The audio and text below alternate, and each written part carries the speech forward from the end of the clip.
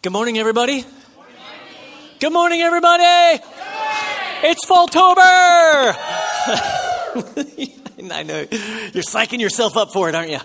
So good. Listen, my name is Ross Parsley. For those of you who don't know, I'm the lead pastor of One Chapel. So grateful to be worshiping with you today, especially on this significant day where we're reaching into the community in a way that we don't normally do, but gives of our time and our attention and our energy and our love to host this region, to have fun, and to witness that Jesus is more than who they might think he is.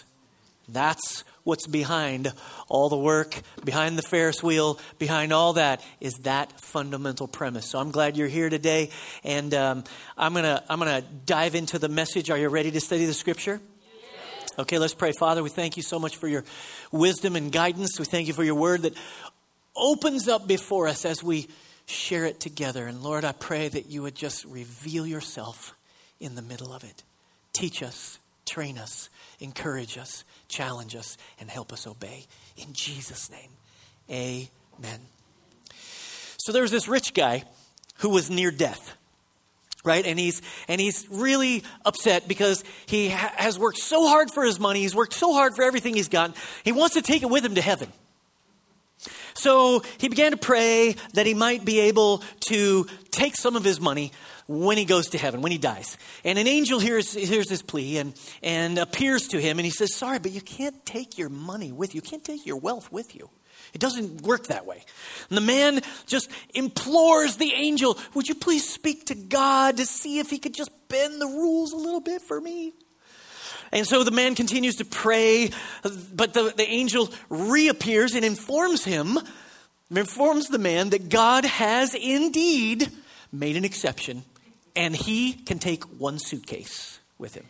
Overjoyed, the man gets his stuff and he gets his largest suitcase and fills the suitcase with gold bars.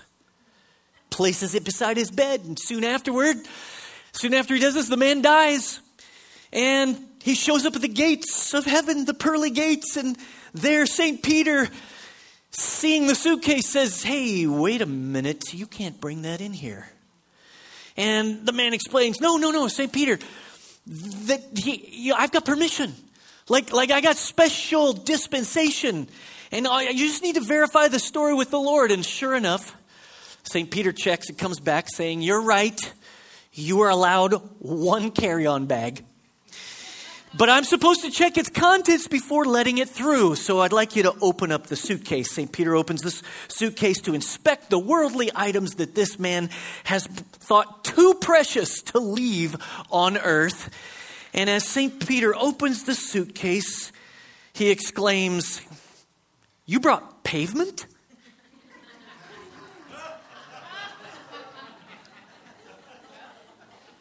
Some of you are like, over lunch, you'll be like, I got it. The streets are paved with gold, right? Okay. The question I want you to answer today for your life, for your heart is, what are you taking to heaven? What is going to heaven with you? Think about that for a minute, because we're in the middle of this annual series where we focus on leaving a legacy. This year we're calling this series All That Matters, because the truth is there's a lot of things that don't really matter. Netflix. I know you're really attached to that show. Netflix don't really matter. Social media doesn't really matter. Football, maybe, especially UT football. It just doesn't matter. The season just went bye-bye. Last night it was it. Sadly. But here's the thing. There are things that really do matter, and we've got to highlight those things. We've got to understand what those are. What we would call legacy. What does legacy mean? Legacy means living a life that lives beyond me. Living a life that goes beyond just my own way of living. It goes beyond and connects with others. And our theme verse for this series is 1 Timothy 6:17 through 19. And I'm going to read it here. It says, "Command those who are rich in this present world." I want you to underline in your message notes, right? That phrase right there. In this present world.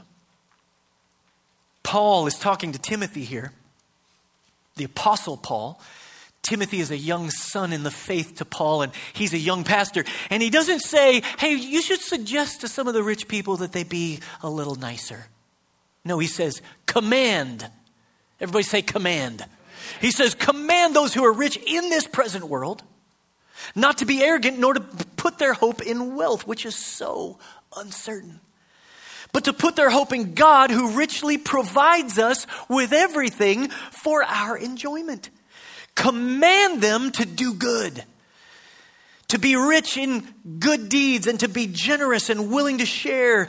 And in this way, they will lay up treasure for themselves as a firm foundation for the coming age, so that they may take hold of the life that is truly life. Paul says this to Timothy, command those who are rich. And by the way, that's all of us. You're in the top 1% of the richest people on the planet here this morning. That's just the nature of the world we live in, the culture we live in America. And even though we don't feel like it, right? We don't feel like this. But listen, Paul says to Timothy, in this present world, so that means there's another world. Oh, notice he says, be generous and willing to share. Lay up treasure in this other world, he says, for the coming age, which means there's another age that's coming. Paul introduces this topic here. And really, Jesus shares this idea throughout the New Testament, this main motivation, the motivation for making a difference in the world. It's one word. It's heaven. Heaven. The main motivation throughout the New Testament for making a difference in this world. And listen, this is a Make a Difference series. We're talking about how we can more intentionally make a difference. And see, you're not going to spend the vast majority of your life here in this world, on this side of heaven. If you think about it, you're actually going to spend the majority of your life on the other side, in heaven. It's called eternal life. And your life here on the planet is, if I took a string and I put it from that wall to that wall, and that represented into eternity, and I would put a little mark on the string, it would be about this big, and that's your life. You could get some perspective of what eternity really is about. And you're going to live longer there than you're living here. And you've got to get that idea into your head. But the truth is, heaven has gotten a bad rap, hasn't it? Like if you ask people, would you rather go there or would you rather stay here? A bunch of people say, I'd rather stay here. I like what's going on here. But that's because they really don't understand what heaven is. They really don't understand what it is. They think it will all be like playing harps, and we'll be sitting on clouds and listening to a choir, and we'll all be kind of like fat baby cherubs, like just kind of floating around. Listen, people, that's not heaven. That sounds like hell. That doesn't sound that great. But heaven is an incredible place, and you want to be there. You want to be there. In fact, whenever I do funerals, I have a graveside service this afternoon for a sweet lady in our church in Austin. And we're going to say goodbye to her. And what we all believe, when you believe in heaven, is you're ministering to the family. It's like if they get there, they won't want to come back. They don't want to come back. It's an incredible and glorious place where the presence of God dwells. And God is preparing it for us. And what I want you to think about today is there is more to life than this life. More to life than this life. But in our culture, all we think about is now. Now. I want it now. That's the spoiled little brat on Willy Wonka in the Chocolate Factory. I want it now. Give it to me now. Instant access. That's what we're all about. To everything, to information, to goods and services. Like if our web page doesn't load fast enough. Ugh. If Amazon package isn't delivered on the day they said. We're obsessed. In fact, we have hashtags for this kind of stuff. Like these kind of ideas. And you may remember there was one hashtag from a while back. It was made popular by the rapper Drake. You guys, most of you probably have him on your playlist. And the hashtag is YOLO. You ever seen that? Some of you are like, what is that? YOLO? No, it means you only live once. You only live once. And it's kind of like, that seems like a cool idea. It's kind of like interesting and it's a little adventurous and I'm just living once. But here's the problem. You don't just live once. You don't just live once. It's not helpful to think about living life this way. Living just in the now. So today I'm starting a new hashtag. Are you ready for it? Ready? Hashtag YOLT. You only live twice. You only live twice. It's true. Paul's saying there's another age, another world that we're going to live in. This isn't all there is. And you and I have to get that deep in our souls. If you think you only live once, you'll live a certain way. You might live a little reckless. You won't care very much about the future. But we really should live with the understanding you only live twice. I think this meme says it best. Jesus himself, you only live twice. Right? He says, you only live once. Just kidding. Be right back.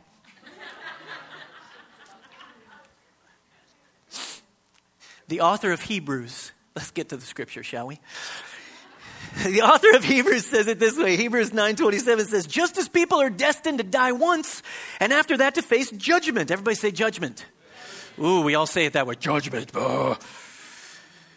Here's the truth. Here are the facts. You have a death date. Hooray! Nothing but good news here this morning. You and I have a death date. You won't be able to escape it. Your body will wear out. There's a day coming for everybody, and when it does, we'll face judgment. In fact, there will be 2 different judgments, and the first one is the great white throne judgment. And this is where you stand face to face with God, and he'll ask you a question. And I don't know exactly what it'll look like. Like Bible scholars don't know exactly, but we'll all have our day in court, is what it appears to be in the scripture. We'll all stand before God, and he's not going to ask you about your sin. He's not going to ask you about the stuff you did wrong. He's not going to ask you about how much of the Bible you memorized or how many times did you go to church at One Chapel. He's not going to ask you about any of that. He's going to ask you a couple of questions. In fact, these are 2 different judgments. One's at one judgment, one's at the other's at the next. But the first question he's going to ask you is, what did you do with my son, Jesus? What did you do with my son, Jesus? And here's the thing. He paid the price for you, for your sins, for your failures, for your history, for the stuff you did and the stuff you didn't do. He paid it all. He died on the cross, gave you his grace. It was free. You couldn't earn it. And you're going to want to say at that moment, well, yes, like I received it. I received everything he had and I gave my life back to him. That's what you're going to want to say. And then God's going to say, that's the right answer. Come on in. But then, a lot of people don't realize there's a second judgment. A second judgment, a second place in Scripture where God talks about the life that you lived here. And it won't determine heaven or hell for you or me. It'll determine what your heaven actually is like. That's the second question. That's the second judgment. That second question is, what did you do with your life?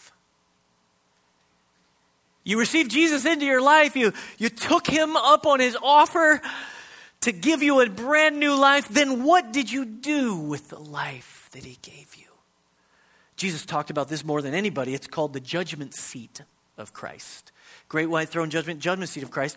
Here's Paul, the apostle, talking about it in this scripture. 2 Corinthians 5:10 says, we must all appear before the judgment seat of Christ so that each of us may receive what is due us for the things done while in the body, whether good or bad. Here's how Jesus talked about it in Matthew 16:27. He says, "For the Son of Man is going to come in his Father's glory with his angels, and then he will reward," everybody say reward. Reward. Reward. There's a reward he's bringing with him. He says he will reward each person according to what they have done. So Jesus says, I'm going to pay you back. Like, that seems like a weird concept, right? I'm going to pay you back. But the truth is, we have to understand that for every person teaching kids upstairs today, Jesus is watching. For the people making coffee today before you came in, Jesus is noticing. For the group leaders who invited people over to their house or met with people, Jesus is keeping a record of that. For the people who set up today and who will tear down, like they'll tear down all this stuff at Falltober, Jesus is preparing a reward. For the people around the world who give their lives away, Jesus is watching, and he says, I'm going to pay you back for how you lived and how you served. And we'll think, no, I don't deserve that. Like, that doesn't make any sense. Like I'm not worth it. And he says, too bad. This is my world. These are my rules. This is the way it is. I want to reward you. Jesus talks about this as motivation for how we should live in this life. He said, and think about this, you're going to have this moment with me, is what Jesus says. And I'll say, I know what you did with me and what did you do with your life, and how will you answer this question? Jesus is going to stand there and he's going to ask you, and I want you to think about that. How would you answer that today? What did you do? What are you doing with your life? This is such an important idea in the Bible that it is a concluding thought at the very end of the scriptures in Revelation, the last chapter, 22. Look, I am coming soon, Jesus says. My reward is with me, and I will give to each person according to what they have done. I'm coming sooner than you think, Jesus is saying.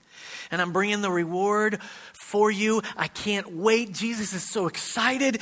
Listen, as your pastor, I have a responsibility to prepare you for that moment. That's what we're doing here. That's why we're talking about this. Here are some ways I want you to think about in preparing for this moment. How should I think about this life that I have? Well, here's a way to think about it. I'm just passing through. I'm just passing through. You don't really live here like this. We're all just passing through. There's something on the other side of this life. And if you're going through a hard time today, I want to encourage you that you're just passing through. It's hard, I know, but you're on your way.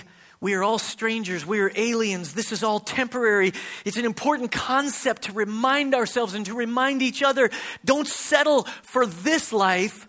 Don't put everything you've got into this life. Don't live it for everything that's here. Think about there. The Bible kind of has harsh language for people who live without that thought.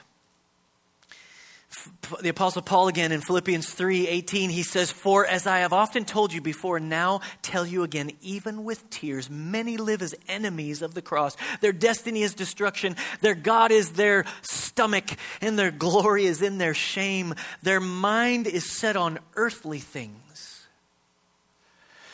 But then he says, "But our citizenship is in heaven, and we eagerly await a Savior from there, the Lord Jesus, who will come back to this place." Paul tells these believers in the little colony of Philippi. And he says, I'm coming back to get you. You got to remember who you really are. I know you feel like slaves of Rome. You feel like a Roman colony where you're depressed and oppressed. But no, Jesus, you're citizens of heaven. And Jesus is coming back to get you. One of the reasons I don't get too hung up about all the politics and discussion and the divisiveness of our time is I know I'm a citizen of the United States, but that's not my most important thing. I'm a citizen of heaven before I'm a citizen of the U.S. As much as I appreciate the country we live in, I don't have to get all bent out of shape over all that stuff. I don't have to like type in my Facebook. By the way, just news flash, it doesn't work. It doesn't convince anybody, just so you know. See, we're called to something higher, something greater, something more intentional and more impressive than arguing about politics. If you're trying to live for the now and what you want, your mind is in the wrong place. Our citizenship is there, not here. And that's pretty tough for those who are really enjoying life right now. You like your job, you got a nice car, you live out here in Briarcliff. This is good. Doesn't get any better than this. It's hard to remember who you're supposed to be sometimes. In the Hall of Faith chapter in the Bible, it's Hebrews 11. Verse 13, I'll read it in the Message Bible. The writer describes this idea. He says, each one of these people of faith, he's talking about in the history of the Old Testament, he says they died not yet having in hand what was promised, but still believing. How did they do it? They saw it way off in the distance, waved their greeting, and accepted the fact that they were transients in this world. People who live this way make it plain that they are looking for their true home. If they were homesick for the old country, they could have gone back anytime they wanted. But they were after a far better country than that, heaven country. You can see why God is so proud of them and has a city waiting for them. Do you see it? He's looking for people who won't settle for here, but look to there. Another way to think about it is my time on earth is short. My time on earth is short. There's a lot of language in the scriptures that tells us it's short. Many of us don't feel like it's true. No, everything seems like it's taking a long time. But in light of eternity, all this is just going to feel like a weekend. Like a quick weekend that was over too fast. I got 5 kids, and the older I get, the more this is happening to me. It's like I remember having my firstborn baby. I remember where I was. I remember being there in the hospital, and there he was, and he was 9 pounds, 8 ounces. I know. I remember my last one, who's 12 years old now. Get this, he was 10 pounder, 10 pounds. I'll never forget it. I put him on the scale, and there he was, 10.05. The whole room erupted like, this woman is awesome. But it's happening more quickly. A few months ago, I held for the first time my grandbaby, my first grandbaby. Her name is Georgia May Wild. Just look at her. Look at her. So incredible. And it's like, my life is a weekend. It's gone. James 4:14 says, why, you don't even know what will happen tomorrow. What is your life? You're a mist that appears for a little while and then vanishes. He says your life is like a mist. When you spray this mist, you know how you spray a mist in the bathroom to try to cover up the smell? It's like a mist. It just, and then it goes away and then the smell's still there. Listen to me. If you think you have a lot of time here, then you'll tend to squander what you have unwisely. It's how it always works. That's procrastinators. I'm like the president of the club, right? Like, I got plenty of time. I can get that done. The more time you have, the more you put things off. That's human nature. But if you think you only have a little time, then you're more careful. You're more intentional. You spend wisely. Psalm 90:12 says, teach us to number our days and recognize how few they are. Help us to spend them as we should. It's a reminder our time is short. Another way to think is I must make the most of every opportunity. I must make the most of every opportunity. Listen, everybody. Listen, church. This is a test. This life is a test. There's something longer and more incredible on the other side. And we have to get that deep into our souls. There are opportunities all around us. It's really important that we look around. Most of us are looking down. We're not looking around as we walk the street, or we're not thinking about our family members, and we're just kind of focused and we have this tunnel vision. We're not thinking about what's going on in the people around us at work. We're just laser focused on getting our thing done. There will be opportunities that you will never get back in this life. Ephesians 5:15 says, be very careful then how you live, not as unwise, but as wise, making the most, everybody say the most of every opportunity, because the days are evil. And this word, opportunity, in the Greek is kairos. Kairos, which is different than chronos. Chronos is like actual time, but kairos is like this idea, it carries the idea of a window, like there's a window of time and it opens an opportunity and then it closes. Here it is, it opens and then it closes. And bad stuff can happen for sure, but when you see the window of opportunity to help, when you see the window of opportunity to do something, you got to take advantage of it. You got to make the most of every opportunity. So we do everything we can to do what matters and spend less time on stuff that doesn't matter. And don't confuse these two things, by the way. Jesus paid for your sins. The question about judgment on you is settled. But what is not settled yet is how you spent your life and what you poured yourself into. Right? Jesus has done it all for you. Look to him. Respond with love. Don't respond with duty, not with obligation, but with a response of love. You gave me this life. Now I got to give it to you because I want to, not because I have to. 1 Corinthians 3:13 says, but on the judgment day, fire will reveal what kind of work each builder has done. And the fire is like a test. What goes through the fire to the other side? What lasts to the other side? What in your life is going to last for heaven to take with you? What's going to last in the church that we share together here?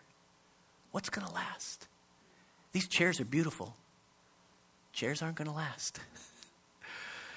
This building is beautiful. This building is not the thing that matters or describes the most important thing, even though we need this building to worship God. I'm so jealous of this building, as I said to you last week.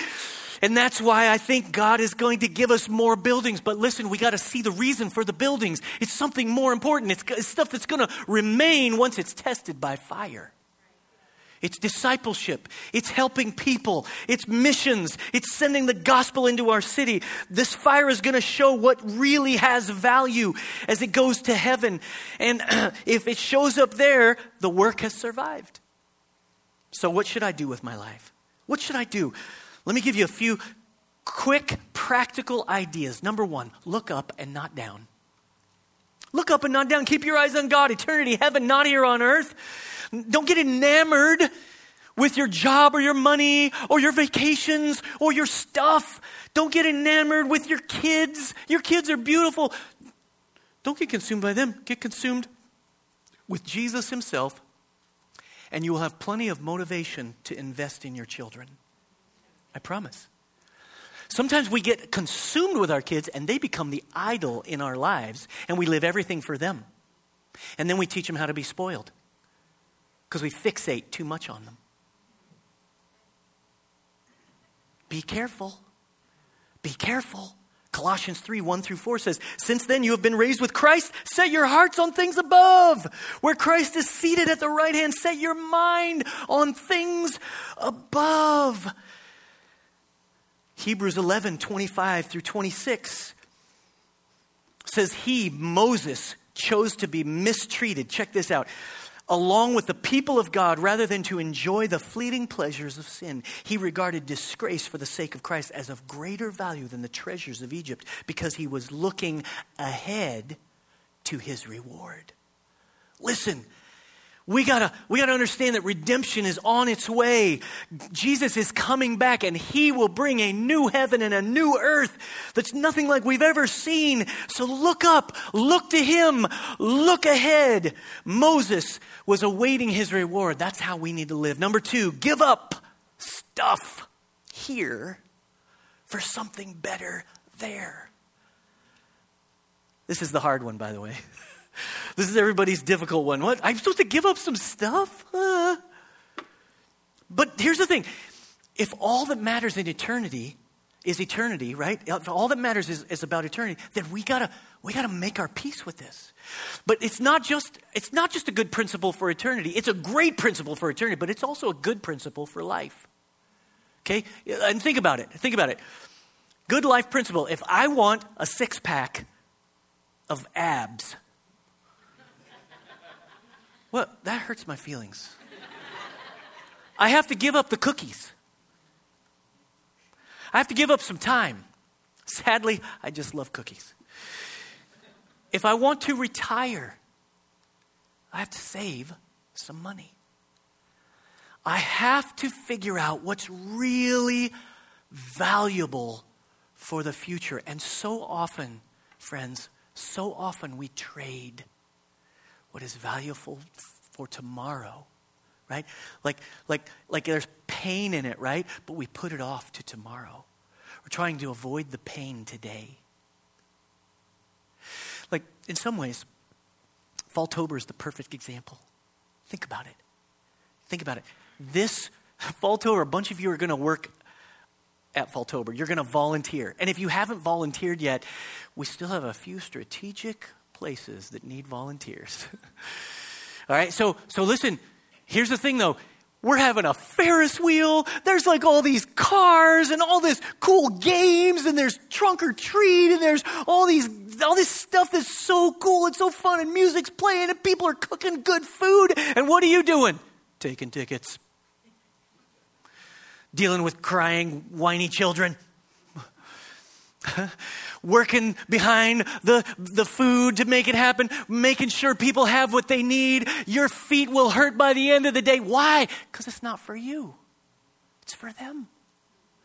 It's the perfect metaphor for how you have to think of it. Embrace the pain of today for what's really valuable tomorrow. So many people, they avoid the pain of today and they just medicate it. And they try to put off the pain till tomorrow. And it always ends badly for them. All the investors in the room know what I'm talking about. They've given the speech over and over again. You got to start now. Don't wait. Don't wait. Jesus said this in Matthew 6:19-21. He says, don't store up for yourselves treasures here on earth where moths eat them and rust destroys them and where thieves break in and steal. Store your treasures in heaven where moths and rust cannot destroy and thieves do not break in and steal. Wherever your treasure is, there the desires of your heart will also be. Some of you are like wondering why the people around you have a better relationship with God than you do. Could it be that your heart's been sucked into the treasures of this world? That's where your heart's gravitating towards? Jesus is saying something profound here because he says, wherever your treasure is, there the desires. See, whatever you value, wherever that treasure goes, your heart's going to follow that treasure.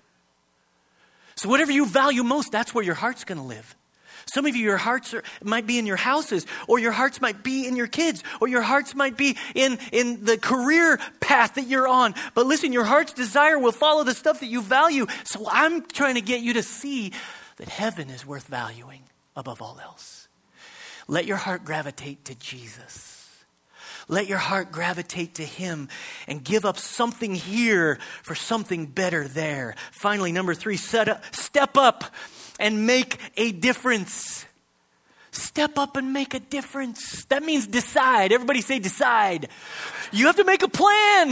Making a difference doesn't happen automatically. You're like not walking down the street. Oh, I tripped and made a difference. It's not how it works. Are you guys still with me? Are you just thinking really hard? You have to make a plan for giving financially. You have to make a plan for serving others. You have to make a plan to zero in on a friend that you're going to bring to feature presentation. You have to intentionally make a difference. It doesn't just happen. So here's 3 ways I want you to be intentional. Ready? Share resources. Share what you have. Don't be selfish. In fact, I want you to intentionally give. You say to yourself, I'm not going to wait, I'm going to give. And here's what I want you to really do. Here's what I want everybody at One Chapel. I want them to do these 3 things in the way they become givers. I want you to become a priority, percentage, and progressive giver. Here's what I mean. Priority. Make giving a priority in your life. Make giving a priority and do it in a percentage way. You know what's so beautiful about the Bible standard, the biblical standard for like giving of what you have to the temple or to the church? The percentage means everybody does the same thing. It hits everybody the same. 10%, right, is the kind of the biblical standard. And some of you are sitting here today and you're like, well, I can't give 10% of my check first, and I can't give it to the church. I'm like, I got hungry kids to feed. I get it. But I want you to see that there's something here where you intentionally decide, I'm going to, as a pattern and as a way of life, I'm going to share what I have with others. And it's going to start with God. And I'm going to make him priority, and then I'm going to give a percentage basis, and I'm going to ask God to help me progressively, because I want to give more stuff away. Because I want to be generous like God. Some of you, if you can't figure out, here's what I would tell you to do. Start with 1%. Like next month, start with 1%. Don't start today. We already took the offering today. This is not a pressure pitch, right? Right? Like the legacy offering is on December 8th, right? That's one special offering we do all year long. And the reason I'm telling you about it 6 weeks ahead is because I don't want to manipulate you into this. I don't want you to be moved by your emotions. I want you to be moved by your convictions about who you are as God's people. And so if you're not used to this, that's okay. It's totally fine. Start with 1%, then go to 2% the next month. And then go to 3% the next month, and then 4% the next month, and then 5%. You see what I'm saying? By the time you get to 10 months, I promise you, your finances will be totally different in your mind. Most of it will be your perspective. But God will get involved in that process, because by faith you've decided, I'm going to make giving my priority. I want you to pray. Here's all I want you to do about the legacy offering. Because we do have buildings to purchase, and we do have campuses that need to be planted in this region all over the place. I want you to pray and ask God what to give, and then do that. It's nothing more than that. We'll give away 10% of everything that you give in that legacy offering. We're going to give it away to people who are in need, because that's just what we do. With every dollar that is given, we give it away. So share your resources. Secondly is share my time. You got to share my time. Like, this is one of the most sensitive subjects we've got in our culture. Plan to give some time to people who are in need. Plan to give some time to Team One. I promise you, there's always people who are needed in kids ministry teaching our kids right now. Don't just come here for you. Come here to give something. Share your time. I put acts of kindness on cards on these chairs, and I want you just to take one of those, and I want you to be thinking about how you can share your time with others. Deliver some fresh baked cookies to a neighborhood or a coworker. Babysit for free. Send a note of encouragement to somebody. Do something. Leave a big tip for your server at the restaurant. Help someone you know is struggling financially. There's so many ways you can share your time with people. And then finally, share Jesus. Share Jesus. Statistics tell us that Christians in America don't share Jesus anymore because they're afraid. They're afraid of what they'll be called, or what people might think they are on the political spectrum. Here's what I would say to you. You and I have to find ways to share Jesus in our daily lives.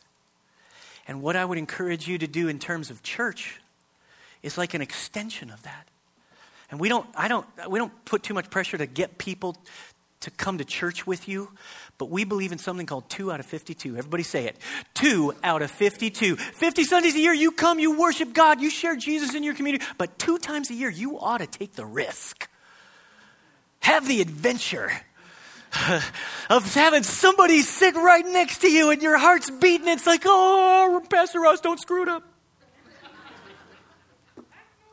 You gotta, I hope the weird person doesn't sing loud, Right? Like there's so many things you're like, oh, what could go wrong in a service? It's always going to happen when you got your friend sitting right next to you. But think about that. So you pray more, you're more invested, you lean in a better way. And when that person has an encounter with Jesus sitting beside you, it'll change everything. It'll make you think differently. You'll be so grateful. It'll be the best Sunday of the year for you. And so that's what feature presentation is. Listen, we swim all over the pool. We swim in the shallow end and we swim in the deep end. That's what feature presentation. The movie stories, it's a deal, right? Like some of you aren't that excited about it because you like the scriptures. But here's the thing. This season, this little series is not for you. This little series is a little time in the calendar where we go to the shallow end of the pool and we bring people in and say, look, the water's okay. Because here's how it works. Because don't forget, the purpose of our church is to help people learn how to swim. But you can't throw them in the deep end. You can't do that first. Right? So there's a thing. You bring some people to church, and the movie thing is such a profound idea. Because there has always been this thing with unchurched or far from God people. They can hear the story of the Bible better through stories they already know. Jesus did this. They're called parables. And movies are our modern day parables. And we're just taking the story that people know and helping them to see Jesus in it. Helping them to see the Bible in it. And if the Bible has this story in it, maybe it's worth trusting. Maybe I should think about following Jesus. And there's this intercut teaching within these movies that we're going to show. And it's going to be so much fun. I mean, how can you not love church with popcorn and Coke? It's going to be so good. So it's one of the best opportunities, November 10th through December 1 is when we're going to do this. It's just 4 weeks, and I want you to pray about who you're going to invite to church. Some of you are like sitting here and you're like, why are you pushing so hard, Pastor Ross? It's because I've settled it. Eternity is what I'm living for. I want you to live with me. I want us to live together on this mission. Close your eyes, bow your head. I want you to just let the Holy Spirit speak to you. And I want you to be able to just sense the conviction of God's Spirit in your own heart. There's two groups of people probably here this morning. One group is kind of trying to settle that first question. Should I really follow Jesus? I don't know. I don't know if I'm ready, but here in this message and in this service today, you I realize I'm not following him. And I need to give him everything. I need to receive him and his work in my life. And if you're willing to do that today, I'm going to pray with you after we worship for a moment. And there's a second group of you probably that more people in this group. And that is, I know Jesus. I'm settled in my faith. What I need is a greater motivation to love people.